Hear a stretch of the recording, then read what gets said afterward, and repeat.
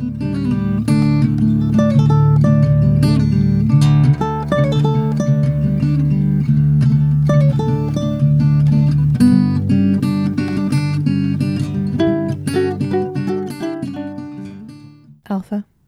Beta.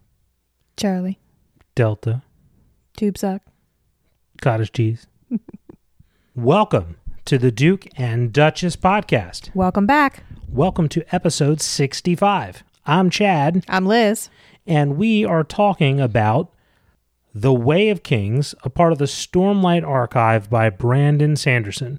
In this episode, we are going to cover chapters 29 through 33 of The Way of Kings.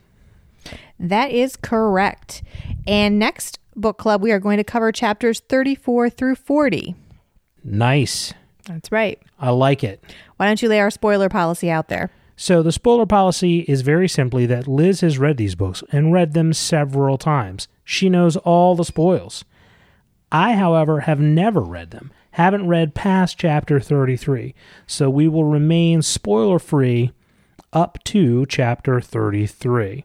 Now, we will discuss things that are Cosmere relevant, assuming they do not give away any vital plot points for any of the Stormlight Archive books or any of the other books within the Cosmere. That's right. Chad is a Cosmergin, a Cosmere virgin. That is right. We want him to remain as unspoiled as possible.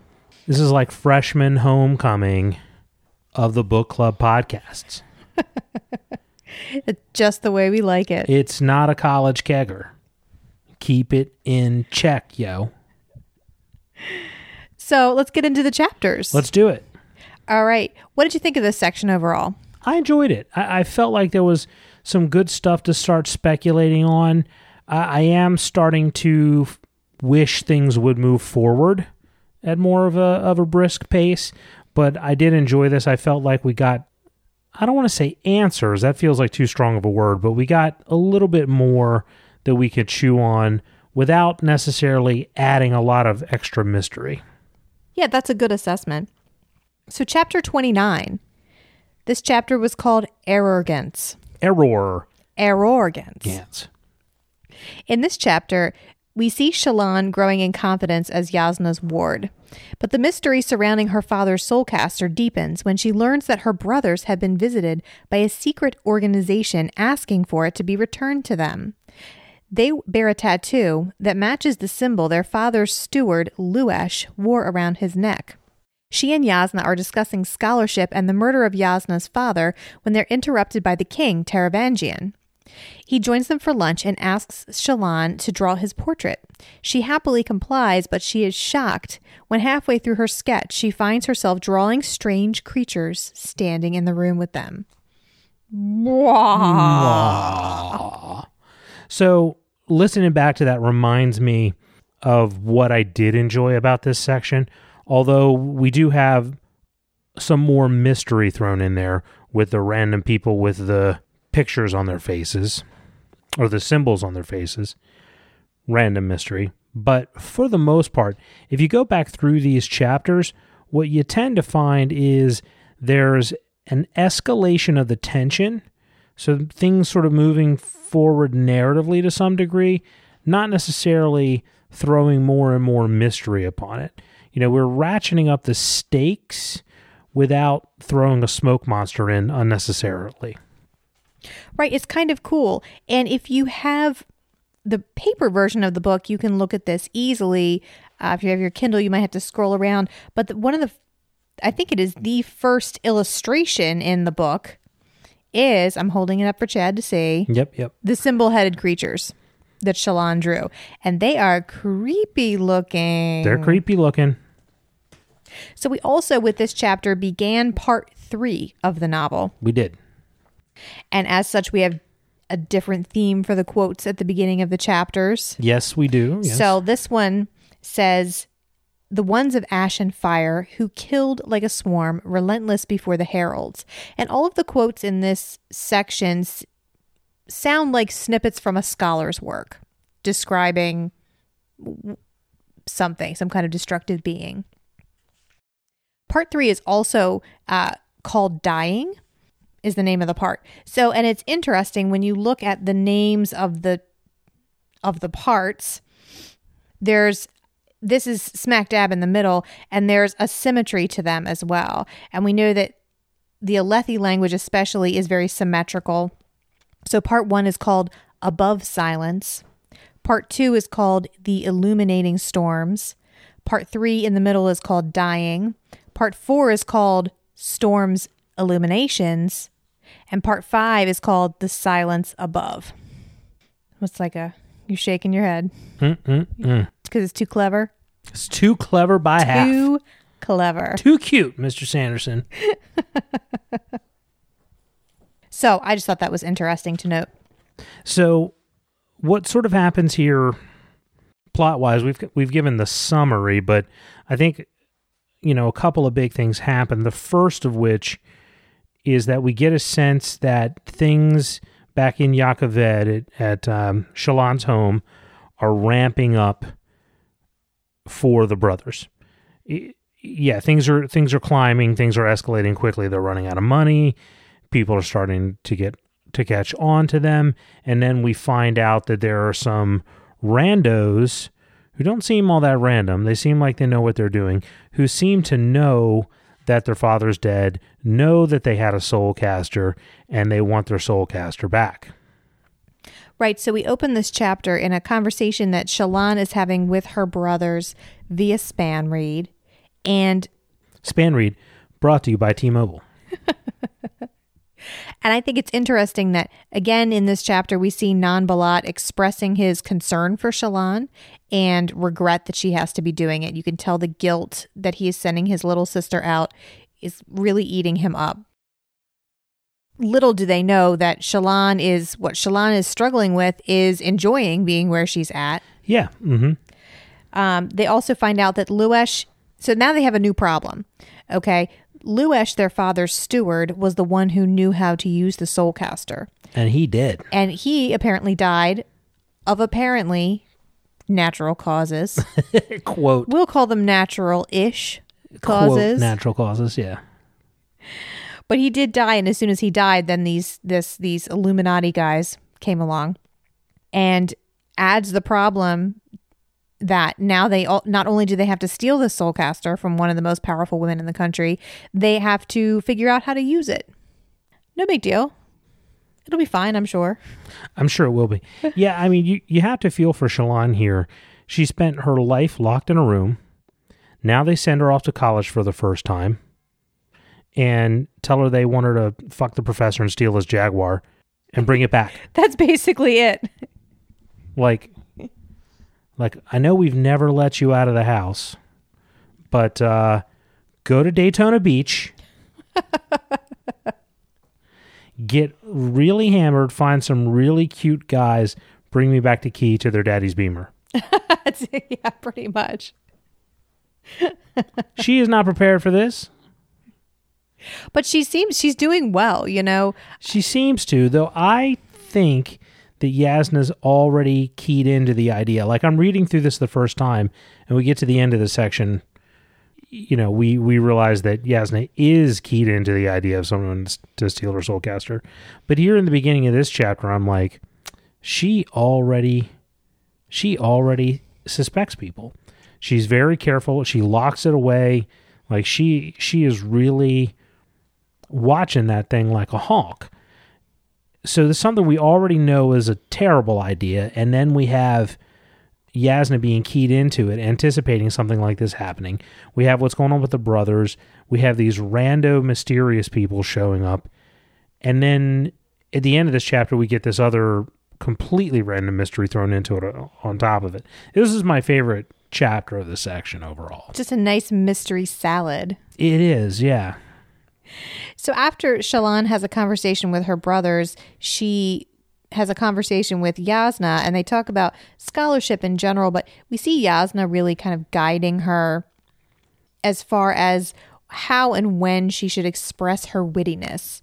And Shallan has been raised by these very, very strict tutors who were always pretty much sit in the corner, be ladylike, children should be seen and not heard. Mm-hmm. And that's not how Yasna is. Yasna wants her to stop apologizing for being smart and stop apologizing for being witty, but to channel her intelligence and use it at the proper time. And I really dig the growing relationship between them. You know, we see Yasna's walls come down a little bit. You can tell she likes Shallan. She jokes around with her. You know, she calls her a smart-lipped reprobate. And she tells her she got to brush up on her roast game. Yeah. Go watch some Jeffrey Ross. And it struck me in reading this chapter that Brandon Sanderson was a professor. And there's definitely a deliberate message here about teaching and teaching styles. And, you know, we see Jasnah motivating Shallan to learn by showing her the usefulness of the information she's asking her to look for, versus what we know about Shallan's old tutors, who basically just drilled information into her and asked her to memorize things. So I thought that was interesting. One of the things I also liked about that is I think it's very telling from a world-building standpoint. You have Jasnah who says, quote, "A woman's mind is her most precious weapon." Now compare this to Cersei Lannister, Queen of Westeros, saying, "Tears are a woman's weapon. Your best one is between your legs." Dang, that is a good comparison. And what that says about the worlds and how women are treated in it, how, you know, what's valued in that society. Yeah, I really like that. I think it's a really interesting way to explore, and we've talked about this before, the importance of literacy and how just this one change in a societal structure can make such a huge difference. Absolutely. So there's a couple of things here. So we have the brothers trying to describe the weird symbol that Luesh and the other Illuminati dudes are wearing as this complicated 3 triangle type, you know, interwoven pattern, right? And then that's how we start the chapter. We end the chapter with Shallan drawing these people who have weird symbols on their faces. So it leads me to believe that you don't bookend a chapter with 2 weird symbol drawing type things if they're not somehow related. Now, it could be a red herring, but it seems more likely to me that one of 2 things happen.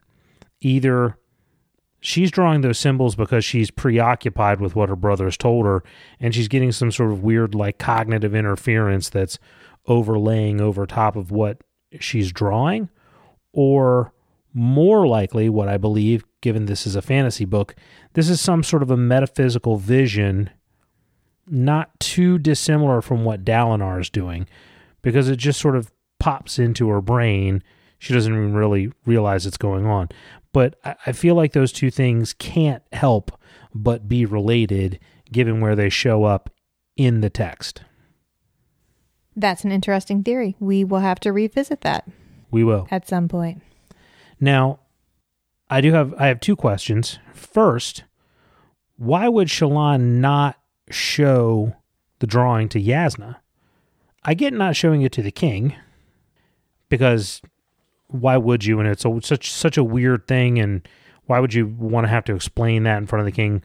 Better off to do what she did.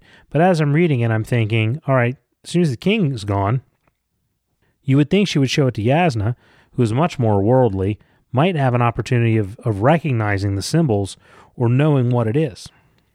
Well, and it's interesting to explore the level of trust that Shallan has and also at the same time does not have with Jasnah. Mm-hmm. Because she raises the question to her brothers, what do you think about just asking her for help? And they were like, do you really think she would help us? And she's like, you know what? Probably not. So she's already got this wall up where she's accustomed to lying to her already. It's interesting in the book when she's so startled when she draws these creatures that she instinctively clutches the paper to her chest and crumples it. And I think with that motion, she kind of set her path that she was going to keep this to herself because it was just kind of too weird. She's lied about so much already. Yeah. I would guess that would be why. The other question I have is, going back to the prologue, after Seth kills Gavilar and the Parshendi are all there partying it up. How did the Parshendi escape? They just booked it like hell, man. They're like, when you see the dude in white walk through the party, that means 5-0, you got to run. Like, yeah, no, I'm pretty sure. And it wasn't until afterwards that they realized that the Parshendi had sent Seth. True, yeah. The Parshendi didn't take credit until after everything was over. Yeah, I mean, Seth told Gavilar where he was coming from, but it's right, not like he told everybody else. He croaked, you know? Yeah. All right. That's a good question. Keep that ticker going. I'm trying. So I picked up a couple of world building notes here. Again, we see the male and female dining when Taravangian joins Yasna and Shallan for lunch. They eat different kinds of food, but they don't have to sit. I mean, they sit at separate tables, but they're still kind of sitting and chatting because Taravangian is not one to stand on ceremony or overly formal. He seems a very down to earth and is described as being almost simple minded. I thought it was interesting that they said he's not an idiot, but in light-eyed politics, being only average was a disadvantage. They also mention Varys, the assistant chief of collections. I just wondered if he's a bald-headed eunuch as well, and maybe... Perhaps he is. They also mentioned something in passing called honor blades and the dawn shards as something that is worth seeking but with great caution. So again, I feel like honor blades have been mentioned before just here and there. That's I don't know if they've been mentioned before. It has been mentioned that the heralds had something other than shard blades, that they weren't shard blades, that they were some predecessor or next level up or something, but not the exact same thing. And there's a couple of important themes that get touched on in this chapter. We talked a little bit about the scholarship and teaching as a theme, but also Brandon Sanderson really gets into the idea of faith and humanism and moral relativism, and not even subtly. It's just right out there in Taravangian's conversation with Shallan and Yasna. And in particular, he's questioning Yasna about her atheism. He also asks her outright about her soulcaster. Where'd you get it from? No, but where'd you get it from? Right. So it's interesting because I think the discussion of morality and the human will that they have, it's an interesting development of a thread that's been running through the novel, beginning with the heralds abandoning their destinies. Mm-hmm. The book opens on that, the idea of them making a choice to walk away from the path that was set in stone before them. It seems like this is a really important theme in this book. But then we get these creepy creatures showing up out of nowhere. These weirdo symbol faces. It's the silence. The silence? You didn't watch that. You didn't watch that far into Doctor Who with me. That was a Doctor Who. There were these creatures that if you saw them, you would instantly forget them. I remember that. You remember that? So they would write on their skin. Yeah. I remember that episode. That was a creepy episode. Maybe it's the silence. Oh my God. Maybe Taravangian isn't simple. Maybe he just keeps forgetting everything. Well, that's all I had for chapter 29. You have any more notes for that? Nah, I'm good. Chapter 30 is called Darkness Unseen. In this chapter, Kaladin has finally won over the bridgemen with his stew and relentless badgering. They begin to practice carrying the bridge on its side in hopes that they may be able to use it as a shield. Not realizing the purpose behind the side carry, Gaz encourages it, hoping it will get Kaladin killed in battle. So it's interesting because we get a little bit of a point of view section from Gaz. Yeah, for the first time. And we learn that it looks like he's being blackmailed by Lamoral. It does look that way, or he at least certainly owes him money. Yeah, well, I thought Lamoral had said something to the effect of "Pay me my money, or I'm telling people." Well, Gaz says, "You're lucky you're getting this from me," and Lamoral says, "You're lucky I'm keeping my mouth shut." So okay. It certainly does indicate that it sounds like he's being blackmailed, which it would explain his money troubles. Correct, And his yeah. willingness to take Kaladin's small bribes. And it makes him, this little section makes him oddly sympathetic because it talks about how the impact of missing an eye has on him and how he's this paranoia of always feeling like there's someone lurking just out of sight. Also, how much he's in an impossible situation. Right. With Lamoral. You know, this guy's like, do this, do that. If you don't make me happy, I'm going to make you, put you on a bridge crew. Right. And we realize that Kaladin is not that much farther below Gaz, and that Gaz is really only kind of one false step away from getting made a bridgeman himself. Yeah, exactly, yeah. And that certainly drives his kind of fear-based reactions to them. We also see Kaladin emerging as a solid leader with Teft and Rock as his lieutenants. Yeah, that's pretty much all my notes. I thought it was something interesting that Syl says. She mentions something, makes an observation about someone, and Kaladin tells her she's becoming more astute and becoming better at just noticing things about people. And she says that she feels more like she's remembering things that she already knew once. Yeah, I highlighted that as well. Don't really know what it means, other than maybe she's tapping into some greater consciousness that's always been there, and she's just learning how to recall it as opposed to actually learning things. Well, it's interesting, and it deepens the mystery of the Spren, for sure. We also find out that Kaladin has survived a dozen bridge runs, and that makes him one of the most experienced bridgemen ever. So again, the idea that they bring these men in, and not all of them are slaves. Some of them are just poor and willing to take any kind of job. And they tell them that if they survive 100 bridge runs, they'll be set free or they'll be set up with a guard post job. It just makes you realize how ridiculous that is. Yeah, no way.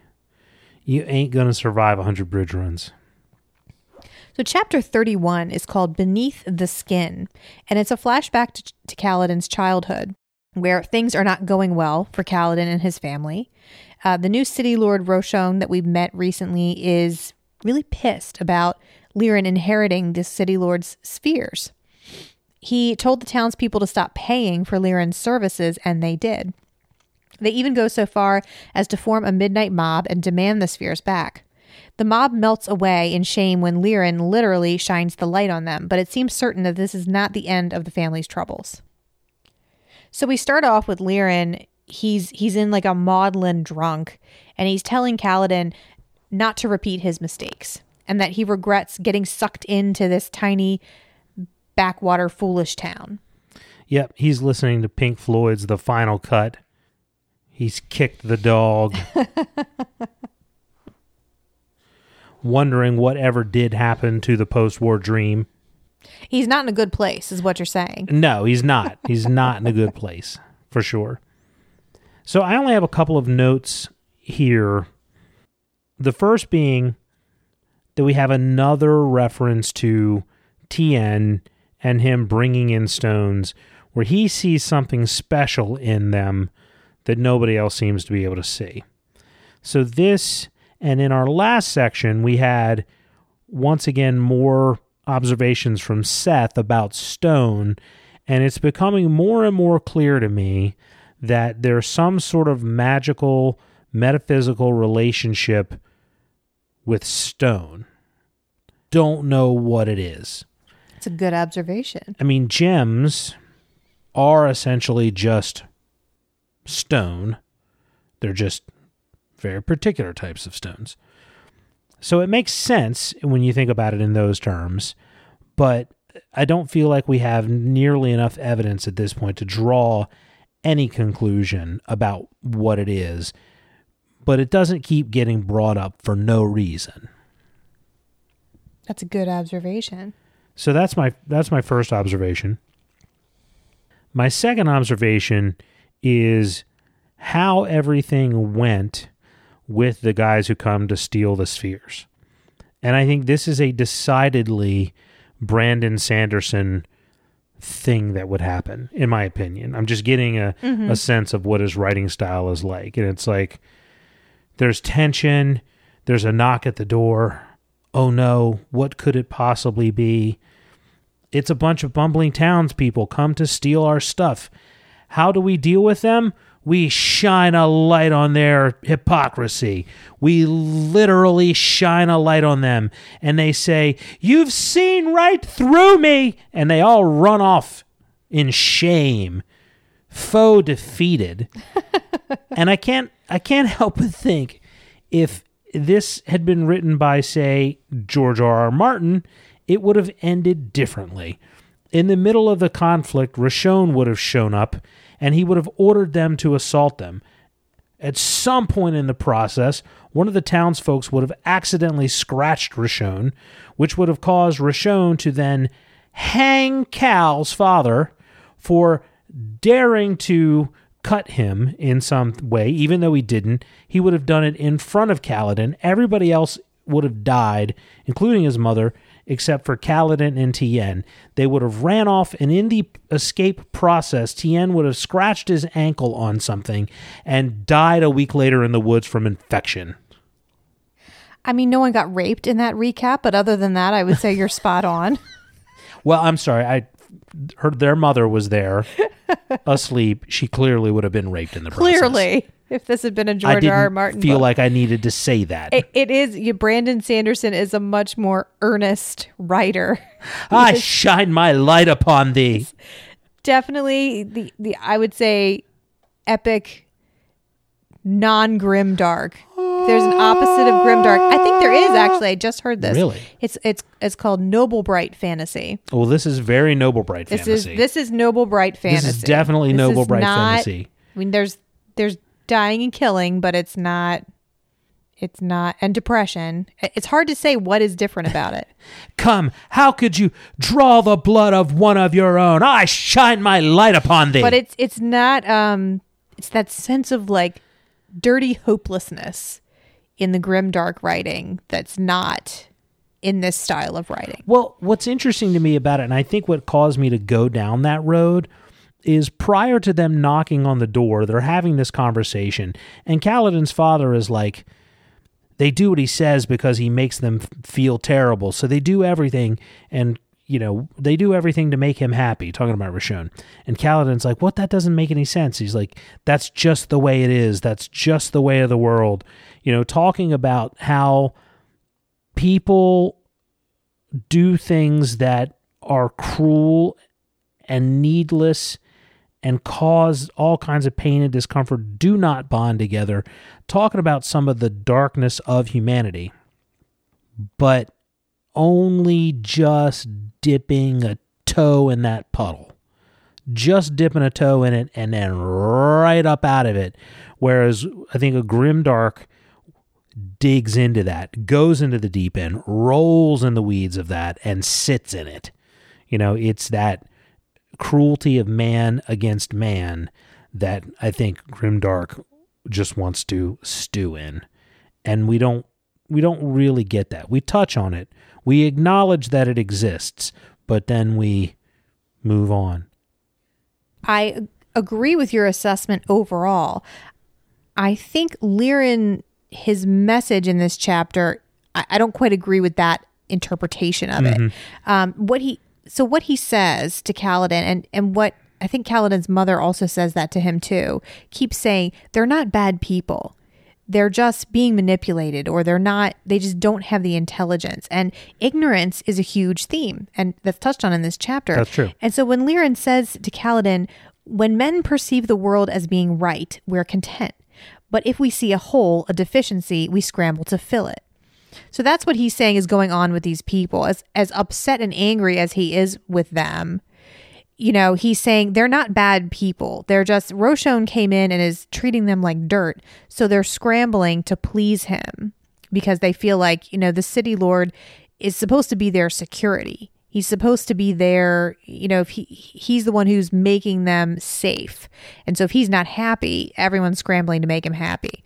So you're right. It's not like they're dipping a toe in the cruelty of man against man. It's like they're waving their hand over the puddle. Exactly. It's not it wasn't even what he was saying. And then showing that the townspeople aren't actually willing to, in the light, of day or stormlight from a goblet of spheres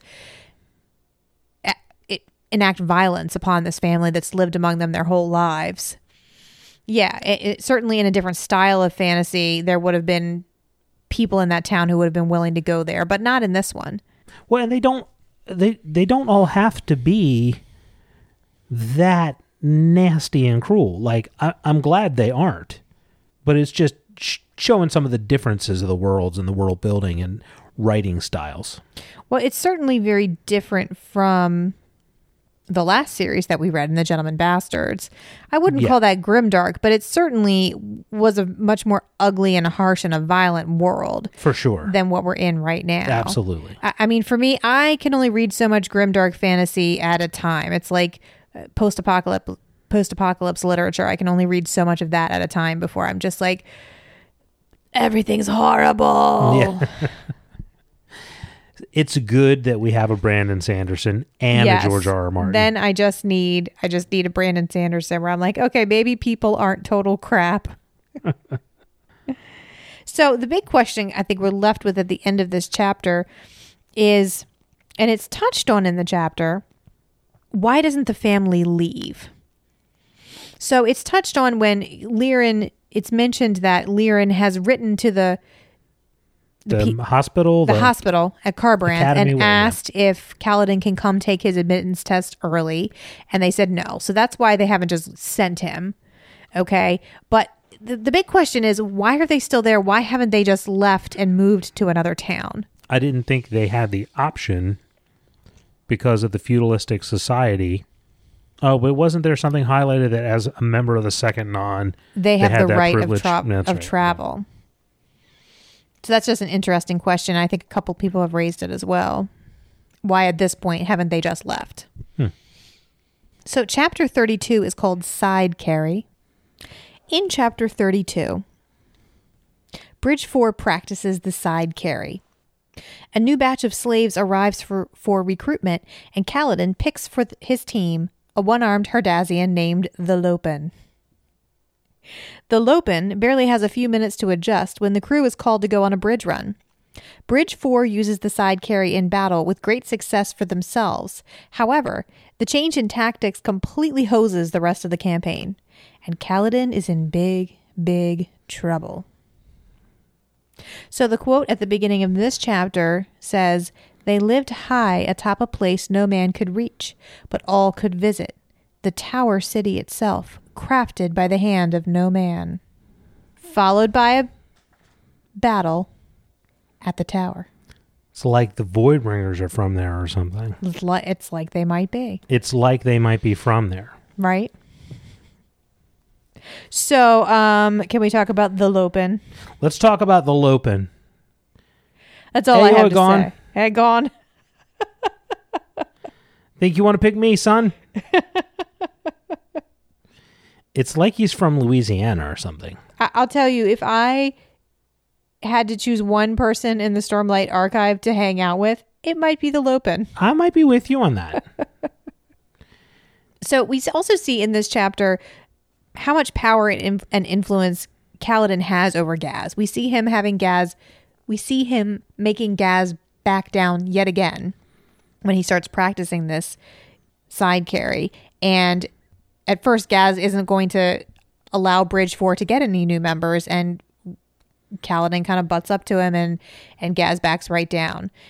So it just really highlights how Gaz is like one step away from disaster.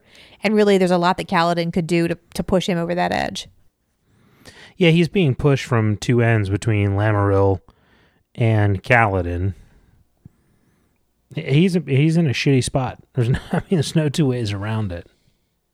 We also see Kaladin's behavior being shaped by what he thinks Syl's opinion of it will be. Correct. Yes. At one point, he's considering saying something that's not an outright lie, but he's just going to agree with someone else's wrong impression. And he stops and says, he didn't end up agreeing because Syl wouldn't like it. So again, she's literally becoming his external conscience. Yeah. That's a good point. So I really only have a couple of notes here. One, that they are raiding the tower. The tower. The tower. Which we've heard many references to, and how over the 6 years they've only raided the tower 27 times. It doesn't seem like they're actually attempting to breach the tower. It's simply that there's a gem heart. Yes, and it's nearby. just that no Alethi force has ever won a gem heart there. Ah, okay. They've never been able to beat the Parshendi on that plateau. And here we have Sadeas making another attempt. It does not appear to be one coordinated with other high princes, so it's just another one that Sadeas is going after. Just sort of interesting that it pops up after we've learned all this about it. And I don't know. I don't know that it means anything at this point, but it does make the comparison to what comes, as you said, in the... what's the word for that little snippet that comes before the chapter? The snapter? The snapter? I just made that up. Well, it's brilliant, and we're going with it. So the snapter. So it highlights that, and reflects that, hey, remember the tower? The tower. You've heard of the tower, right? Remember the tower? So it gets us to start thinking about it. And those snapters seem to obviously be about the Void Bringers. And they snap my attention right to it. So the second one is that back in our first episode that we did on The Way of Kings, the first chapter we had with Kaladin, we have him in a battle where they're supposed to draw like a shield wall up. And he takes his squad, runs out ahead of everybody, crosses in front of the line, picks this one isolated little spot and builds his own little defensive stand, completely separate from the rest of what was going on, tactically in that battle. Right. And then everybody else in the battle gets their rear ends kicked. Kaladin Stormblessed seems to make it through. And I even complained, albeit briefly, about it because I thought, okay, well, that to me seems like a really foolish thing to do in an organized battle like that. But I don't know that Brandon Sanderson's trying to make a point of that. He could just be talking about, oh, look how smart this guy is. But no, we find out it comes back around. This is precisely the type of behavior that is going to cause all kinds of extra people to die. And it was probably causing people to die back then. Well, it's actually addressed in that earlier chapter. Was it? Okay. It was. And it's mentioned that in a more disciplined force, that kind of behavior would be harmful. But because this line is going to break, like Kaladin knew that the men who were fighting there were subpar and untrained. So they weren't going to carry out the planned battle anyway.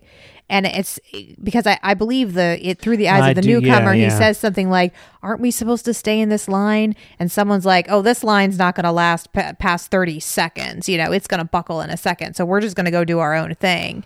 And that is how Kaladin is used to fighting.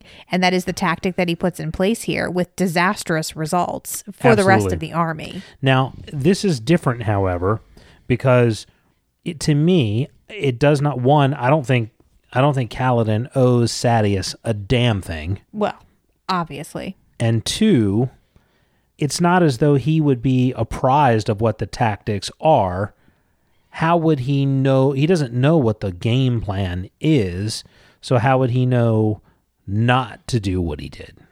Right. There's certainly no blame here, although Kaladin does kick himself and say, that he should have thought about how his team's tactics were going to affect everyone else, but he just didn't.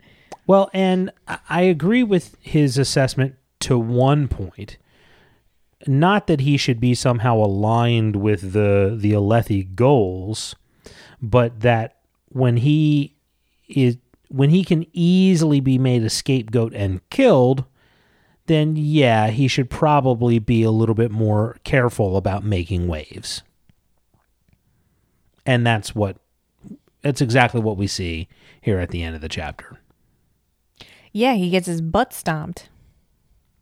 But he is able to convince Lamoral and Gaz to leave him alive because he points out that everyone saw that Lamoral and Gaz had a chance to stop him from using the side carry and that they allowed him to do it anyway. They were hoping it would get him killed.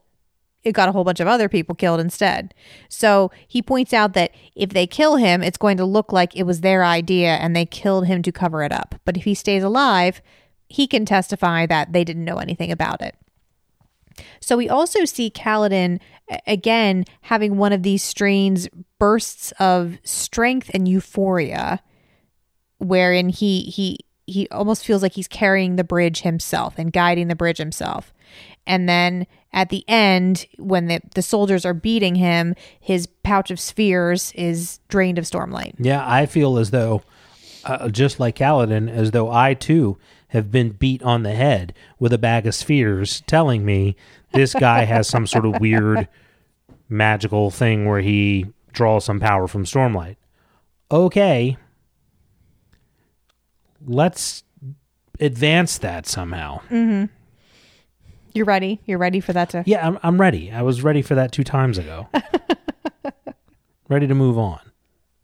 Well, Kaladin wasn't ready to move on, okay? Well, clearly he's not. Did you think about that? I'm not here. I don't care think about Kaladin. Think about Kaladin's needs. No.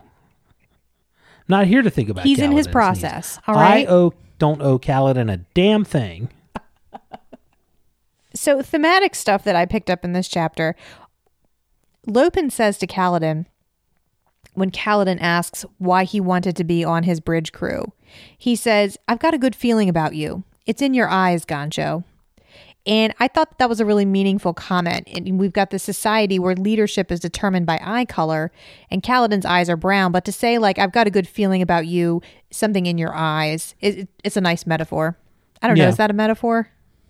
No, but that's okay. It's a nice something that a smarter person would know the word for. That's fine. It's a something. It's a nice comment. Thought that was cool. Nicely done. Foreshadowing, perhaps. Foreshadowing. That's it. You're smart. I like you. We call ourselves a literary podcast. We should. Do we? Well, ish. We've pretended to be at times. Literary-ish. Yeah. Another quote I wrote down is this one. "The key to fighting isn't lack of passion. It's controlled passion. Care about winning and care about the people that depend on you." So that was a very defining moment for Kaladin when he decides that he's caring about the bridgemen, and he has this thought again as he's sucking in the stormlight, which is what we're assuming is happening, and swinging this bridge around in the side. Well, it's definitely what's happening. Yeah, it's pretty obvious. I mean, here's the thing about that. I don't think it's supposed to be like a surprise, like whenever Kaladin kind of comes into his full power, Kaladin storm blessed gets his full storm power.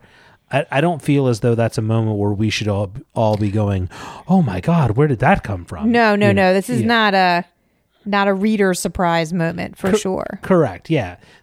We should be able to draw that conclusion. It's not veiled, so I don't think there's any problem with us saying, yeah, he's clearly has some sort of storm light magic that we don't fully understand. Whether that means he's going to become a full, surge binder, I don't know. But again, I saw a guy get surge bound once. Did you? Yeah, I did. If you sit on a couch for 48 straight hours over a weekend, with a bottle of surge in between your legs, it will eventually grow into the very fabric of your skin and the couch, and you will be surge bound. That sounds very uncomfortable. It was rough. I'm not going to lie. But it wasn't me, so whatever. It's interesting because this series, it's definitely a slow burn series.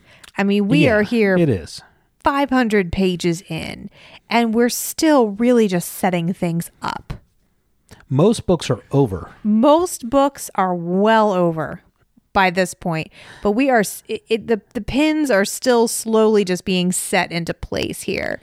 So I think going into this series, you definitely have to be prepared for that. What's crazy about that to me is that although we have a big mysterious world, the cast is relatively small. In other books that we've read, you can sort of understand it taking longer to set up because there's so many people in the cast and they all have different parts to play. We don't have that going on here. We do have a big complicated world, however. And I think that's more of what is taking a long time, and also why it feels like there's so many weird mysteries being dropped. Mm-hmm. Because I also sort of feel like if all these mysteries were being dropped against a small or a larger subset of people, a bigger cast, it wouldn't feel as much like Lost. Like we're on an island with a handful of people, and look at all the random spooky things that happen. Mm-hmm. But it's just sort of where we are right now.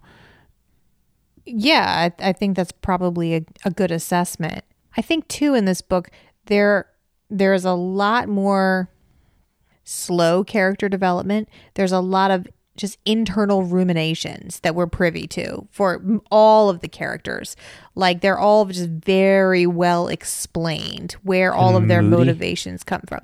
I mean, you could say moody, sure. Roshar is a planet of big feelings.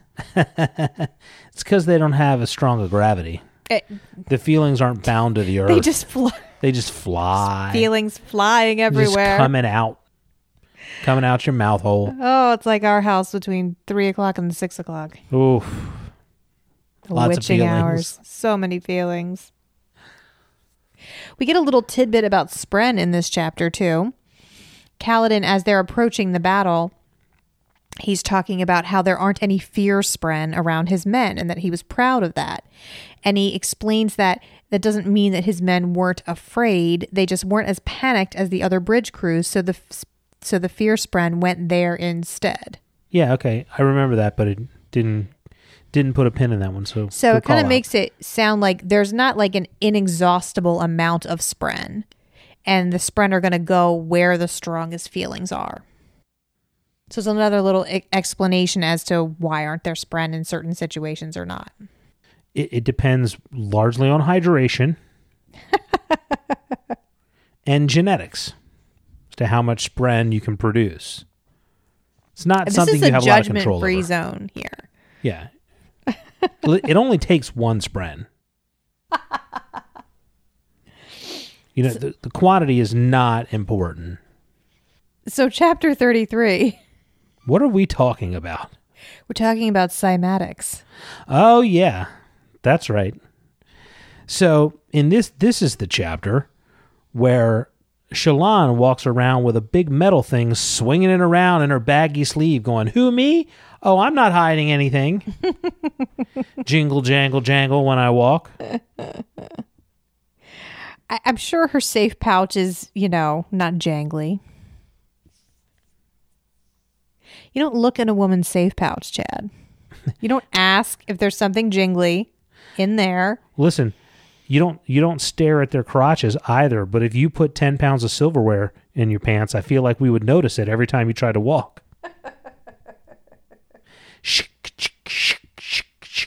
Swinging around her sleeve. Okay, first let me read the snapter. They changed, even as we fought them, like shadows they were that can transform as the flame dances. Never underestimate them because of what you first see. There you go. There's your snapter. So in chapter 33, Shallan works on her plan not only to steal Yasna's soulcaster, but to figure out how it works. She reviews the sketches that she has made of Yasna soulcasting and even snoops in the books that Yasna has been reading. Then she flirts and eats jam with Kabsul, the hot ardent. Wow. He gives her evidence that the Almighty exists in the form of cymatics. Cymatics turns out to be the study of patterns that sound makes when interacting with a physical medium. Did you know that already? No. Okay, good. I don't think that's a real thing. I didn't Google whether it was a real thing or not. Well, you keep reading. I'm going to do some Googling. Google it. It sounds like a real thing. It comes up. Cymatics, from the ancient Greek meaning wave, is a subset of modal vibration phenomena, term coined by Jans Henry who was from 1904 to 1972. Typical surface of a plate diaphragm or membrane is vibrated. Regions of maximum and minimum displacement are made visible with a thin coating of particles, paste, or liquid. There you go. It's a real thing. It's a thing.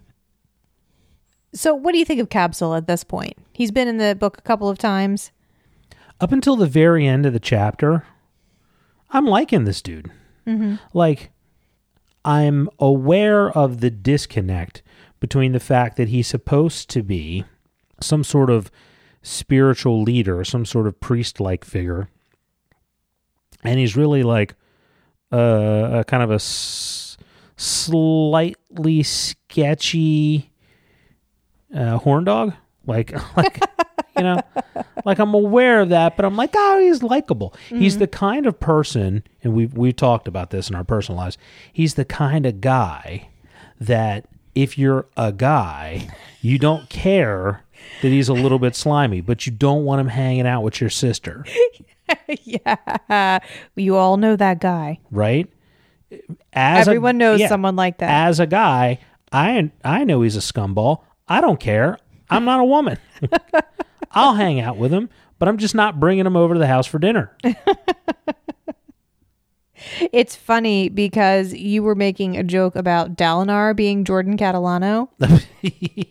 And in my brain, always from the beginning, Capsule was played by Jared Leto.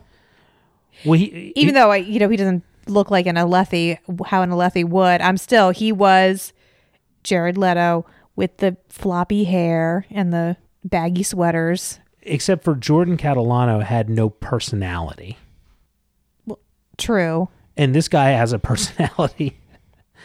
Ish. Kind of. He's got a plate with sand.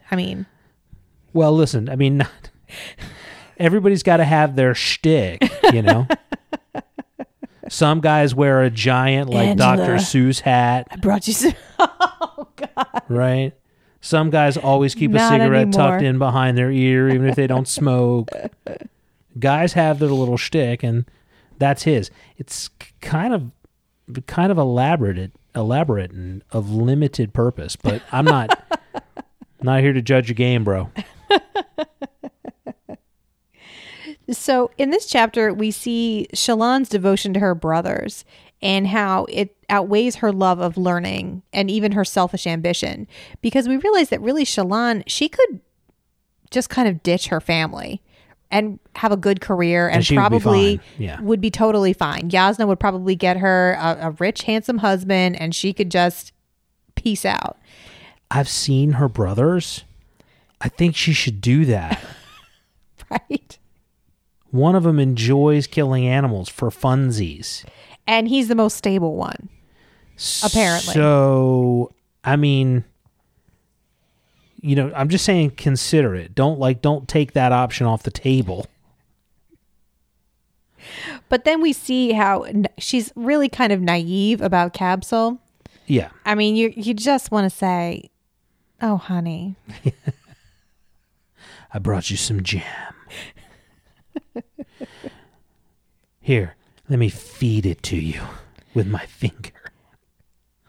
But what they Yasna say about girls who like his Simberry number. Jam. Right. They like to lick Simberry Jam off my finger. No, but I'm concerned about your soul. It's your soul. I swear I'll call. I'm concerned about your well-being. But Yasna has his number, it seems like. And she's got some pretty harsh words for him. And we see an interesting development with her, too, when Shallan goes and finds the books that she's seen Yasna reading. And one of them that she finds is a book of children's stories. And Shallan is baffled because Yasna is a versed Italian. So that's someone who is supposed to be trying to find the truth about the past. And so she's like, why what is she looking for in this book? I'm always perplexed when people are like, why is she like, they're like, her job is to find out the truth of what happened in the past. Why is she always reading these history books? I don't get it. Like, I guess because this is apparently like reading Grimm's fairy tales. I understand that. Like it's so outside the realm of possibility that any of it would be true. Well, I can tell you one thing's going to be true. There's going to be some dark-eyed ability to like make people out of wood. Like, I don't know what that thing was with the boy who hid in a cave and the Voidbringers ate a wooden effigy of him, but that's going to come back somehow. I don't know how, but it's going to come back somehow. That particular example. All right. So it's interesting to me, and this is sort of brings up, there were two things that sort of happened to me reading this section and reading this chapter. The first is I was sort of going through when we were talking about Shallan the first time and Kaladin, and I was like, it actually crossed my mind. I'm like, there's really, like, one of the things that we don't get in this series that we got in other series is we don't get like a lot of the things that the common people do, like culture that comes from the common people's songs, children's stories, those sort of things are kind of missing. And so it was interesting to me that we got in this chapter and we find a book of children's tales. And I'm, okay, well, that's the beginning of something. But so far, everything has been entirely about the Alethi and what are the Alethi and Alethi nobility. And like, that's it. That's the only kind of perspective you get. And dark-eyed people are whatever. You know, no folk tales being passed down, nothing like that. You're looking at me like I'm forgetting a bunch, this has all been mentioned and I'm forgetting it. Well, I think there's been a lot of mentions of, in the flashbacks to Kaladin's childhood, at least of the common people's fear of the Voidbringers. And I can think of one scene where Kaladin's in the wagon and the men are talking about Voidbringers being on the wind, and he's thinking back to stories of things that the Voidbringers supposedly do.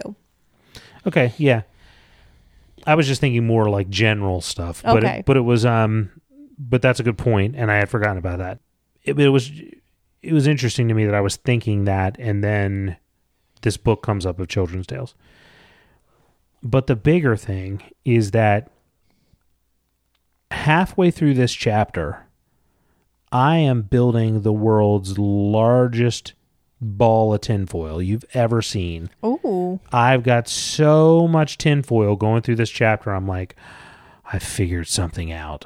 Oh my goodness. And then we get to the end of the chapter, and it's like somebody came along and said, "What are you doing?" and slapped the tinfoil out of my hand. Oh, and no. said, "Shut up, you nerd." Well, you still have to tell us what it is. So, as we're having this conversation with Capsule, and they start talking about Yasna, and he starts trying to convince her to do things and give up information on Yasna, I'm like, we've never seen Yasna and Capsule in the same room together.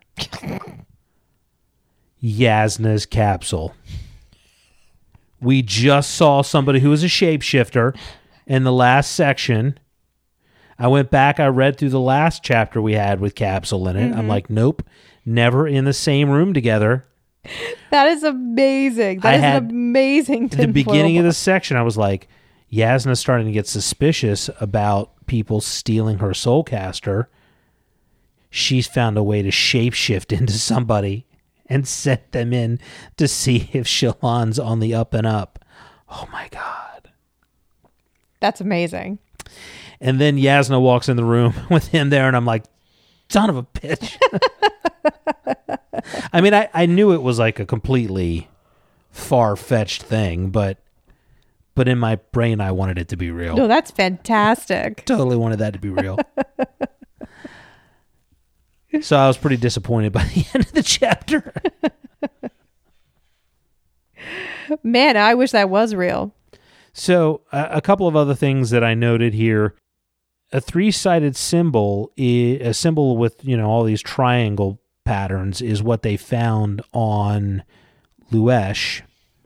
And a three-sided symbol is the symbol for the city of Colon, like a series of triangles. Don't know that it means anything, but it's interesting that those sort of match up, and we're starting to get all these things happening at the same moment. At the same time. They're being brought up at the same time. Capsule says that Urithiru is a myth, but Dalinar's visions say, no, that's true. Right. Because Urithiru is the city that is where all of the radiants are based out of in his vision. Interesting that city appears to have been wiped from existence. And then the other thing is that the language symmetry, the idea of language symmetry as being deliberate and a reference to things being holy, I picked up on here, which is the first verified prediction I've made in this series. I like it. Because we were talking about all the palindromes in the beginning, and I said there's something religious in nature tied to the palindromes. And I still think it's ludicrous that she carries a soulcaster in her baggy sleeve. We don't know how baggy it is. She's trying to smuggle out all the family silver. Well, think in of her it. baggy pants. She carries people carry their money in their sleeve too. So she's also got a pouch of spheres rattling around in there as well. So a soulcaster is basically like carrying a couple of rings, like rings and a bracelet. All right, fine, you and your logic. Men's pockets are different from women's pockets. We've discussed this. Women get pockets? Women sometimes get like half pockets. You get to read, then you get the right to vote. Now you're asking for pockets. What the hell? Next, you're going to want to be paid the same as us. It's ridiculous. I thought the somatics, by the way, were pretty convincing. Right? Right? I mean, so in the real world, I didn't know they called it cymatics, and it was actually a study. But I've seen where they have like iron shavings on the speaker, and they flop around, and they make patterns, right? But they don't make elaborate geographical patterns that correspond to cities that exist that predate the existence of the study. So to me, that seems pretty damn convincing. Also, nobody in a fantasy book, especially like this, should be an atheist. It's just a bad idea. Is it like being in a horror movie and saying you'll be right back? Exactly. You're gonna be proven wrong. Like, there's no way that Yasna's right. We shall see. Girl's wrong. Doesn't mean that all the ardents and what they've got in their brain is right, but she's not right either. We shall see. Any more notes for this chapter? I got nothing. All right. All right, are you ready to get into some listener interactions? Let's do it. All right, on our Facebook group page, Brian McClure says, first-time readers of The Way of Kings, what do you think of the new epigraphs for this section? Epigraphs. It's snapters from now on, because that's just better. I'm sorry. We're right, and human history of the English language is wrong. Okay. What do you think of the epigraphs for this section? I like them. I mean, we talked about what we think they're about. Yeah. I feel like they're a little on the nose, whereas I feel like the ones from the last part were much more cryptic and difficult to figure out. This, I feel like, is a little, I don't want to say heavy-handed, but just a little bit more obvious. Right. But given how confusing this book has been so far, I'm not upset about that. Yes, so if you would like to weigh in on what you think of the epigraphs, get on the Facebook page and get on that. That's right. Theo Graham Brown says, among many other things, Theo posted a nice long post for us, but he did say, I'm hoping the Duke makes some kind of reference to the Outer Limits or maybe Doctor Who Series 6 with the silence because... Oh, come on. Look at that. So I don't know that he was a big fan of the mystery salad that we had this week. I feel like a lot of people are getting frustrated. Yeah. I know Felicity's mentioned it. Susan King's mentioned it. Feeling like there's just an awful lot of threads, but we're not really weaving a blanket. Right. And again, this is a very long series and it is a slow burn, but I can tell you the threads do all get picked up. I feel like this is when you told me when you first started reading this that you were like, I'm out. Yeah, I didn't. I think I made it through the end of the first book, and I was kind of like, or maybe not quite to the end, and I was kind of like, what is he even doing? I don't even know. This guy's just talking about crabs for like 800 pages. I can't. But I was glad that I stuck it through. So we're going to soldier on together. Good listeners. You did warn us. It's a slow build. You did warn us. But it's every detail of this world and this plot and every part of this story is just meticulously put into place. And it's like, I can't describe it. It's like when you get a crossword puzzle done, like every square filled, that feeling of like, yeah, but it doesn't take me as long to do a crossword. Well, that's true. It's not 3,000 pages. I mean, but imagine that you did like and I'm done. Giant crossword puzzle. Like a wall size. Like a wall size crossword puzzle. I don't think I would. That's where you and I are different. Just hang in there is what I'm saying. Okay, all right. And I don't want to make it sound like there's not a satisfying conclusion at the end of the book, because there is. It's coming. Eric Algar wrote a post that is a brilliant parody of the Spin Doctors song Two Princes about the High Princes in Alethkar. It's one of the best things I've ever read. It was pretty damn impressive. It's amazing. I was very, very, very, very pleased to see it. So get on the Facebook group page and check that out for sure. Oh, good stuff. I'm sorry, I'm reading it again and I'm just laughing. It's quite good. It's quite good. I don't have anything from Twitter because Twitter is essentially defunct now, but we'll keep cracking away with the powers that be over there and see if we can get our Twitter account restored. And that is it for interactions. We can't read them all, so we're hitting the general notes and the sense that we're getting from the community overall. Are you ready for predictions? Yes, predict it. All right. First prediction, Luesh did not die of natural causes. All right. Bit of a softball. That's a gimme. Bit of a softball, yeah. They talk about Shallan's dad. I can't remember his name. Lynn or something like that? Devar? Anyway, Shallan's dad. They talk about him potentially wanting to challenge to become a high prince. Yes. I think it's probably a larger conspiracy than that. It seems to me that they suspected that there were shard blades, and they gave him that soulcaster specifically so that he could find a shard blade. And now Shallan has the shard blade, and I suspect that the folks who are trying to hunt them down don't realize that. Mm-hmm. So that's my suspicion there. Thadakar is the person behind capturing Seth. Okay. I think that Parshman specifically are little baby Voidbringers. And I think the Parshendi represent the next sort of evolutionary step in that chain, and that they're all related. Okay. I think that Gavilar was close to discovering that the Voidbringers were real, and that's why he was killed. All right. I think that Kaladin's mom is related to Taravangian. Good one. I think that Kaladin does get more punishment than just getting beaten.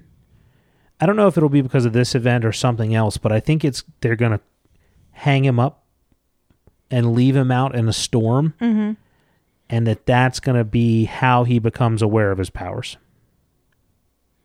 All right. Those are my predictions. Those are some good predictions. It's like you had a crystal ball. Oh, don't tell me that means they're right. I mean, I don't know. I mean, they're fine, whatever. Oh, goodness. Do you have anything else? I don't. Thanks for being with us tonight. You can find us on our website at thedukeandduchesspodcast.com. You can find us on Twitter at the DND Podcast, at least for now. That may change. You can find us on Instagram at the Duke and Duchess Podcast and on Facebook at the Duke and Duchess, on our Facebook group page at groups/the D&D group. That's all our social media stuff where you can hunt us down. We may put together a YouTube page. It might happen. No promises. Also, next week is chapters 34 through 40, and get your copy of Saga Trade Paperback 1 ready. That will be coming out soon. Eventually. It's going to happen. It's going to happen. I'm just saying, get ready. All right. Good night, everybody. Good night.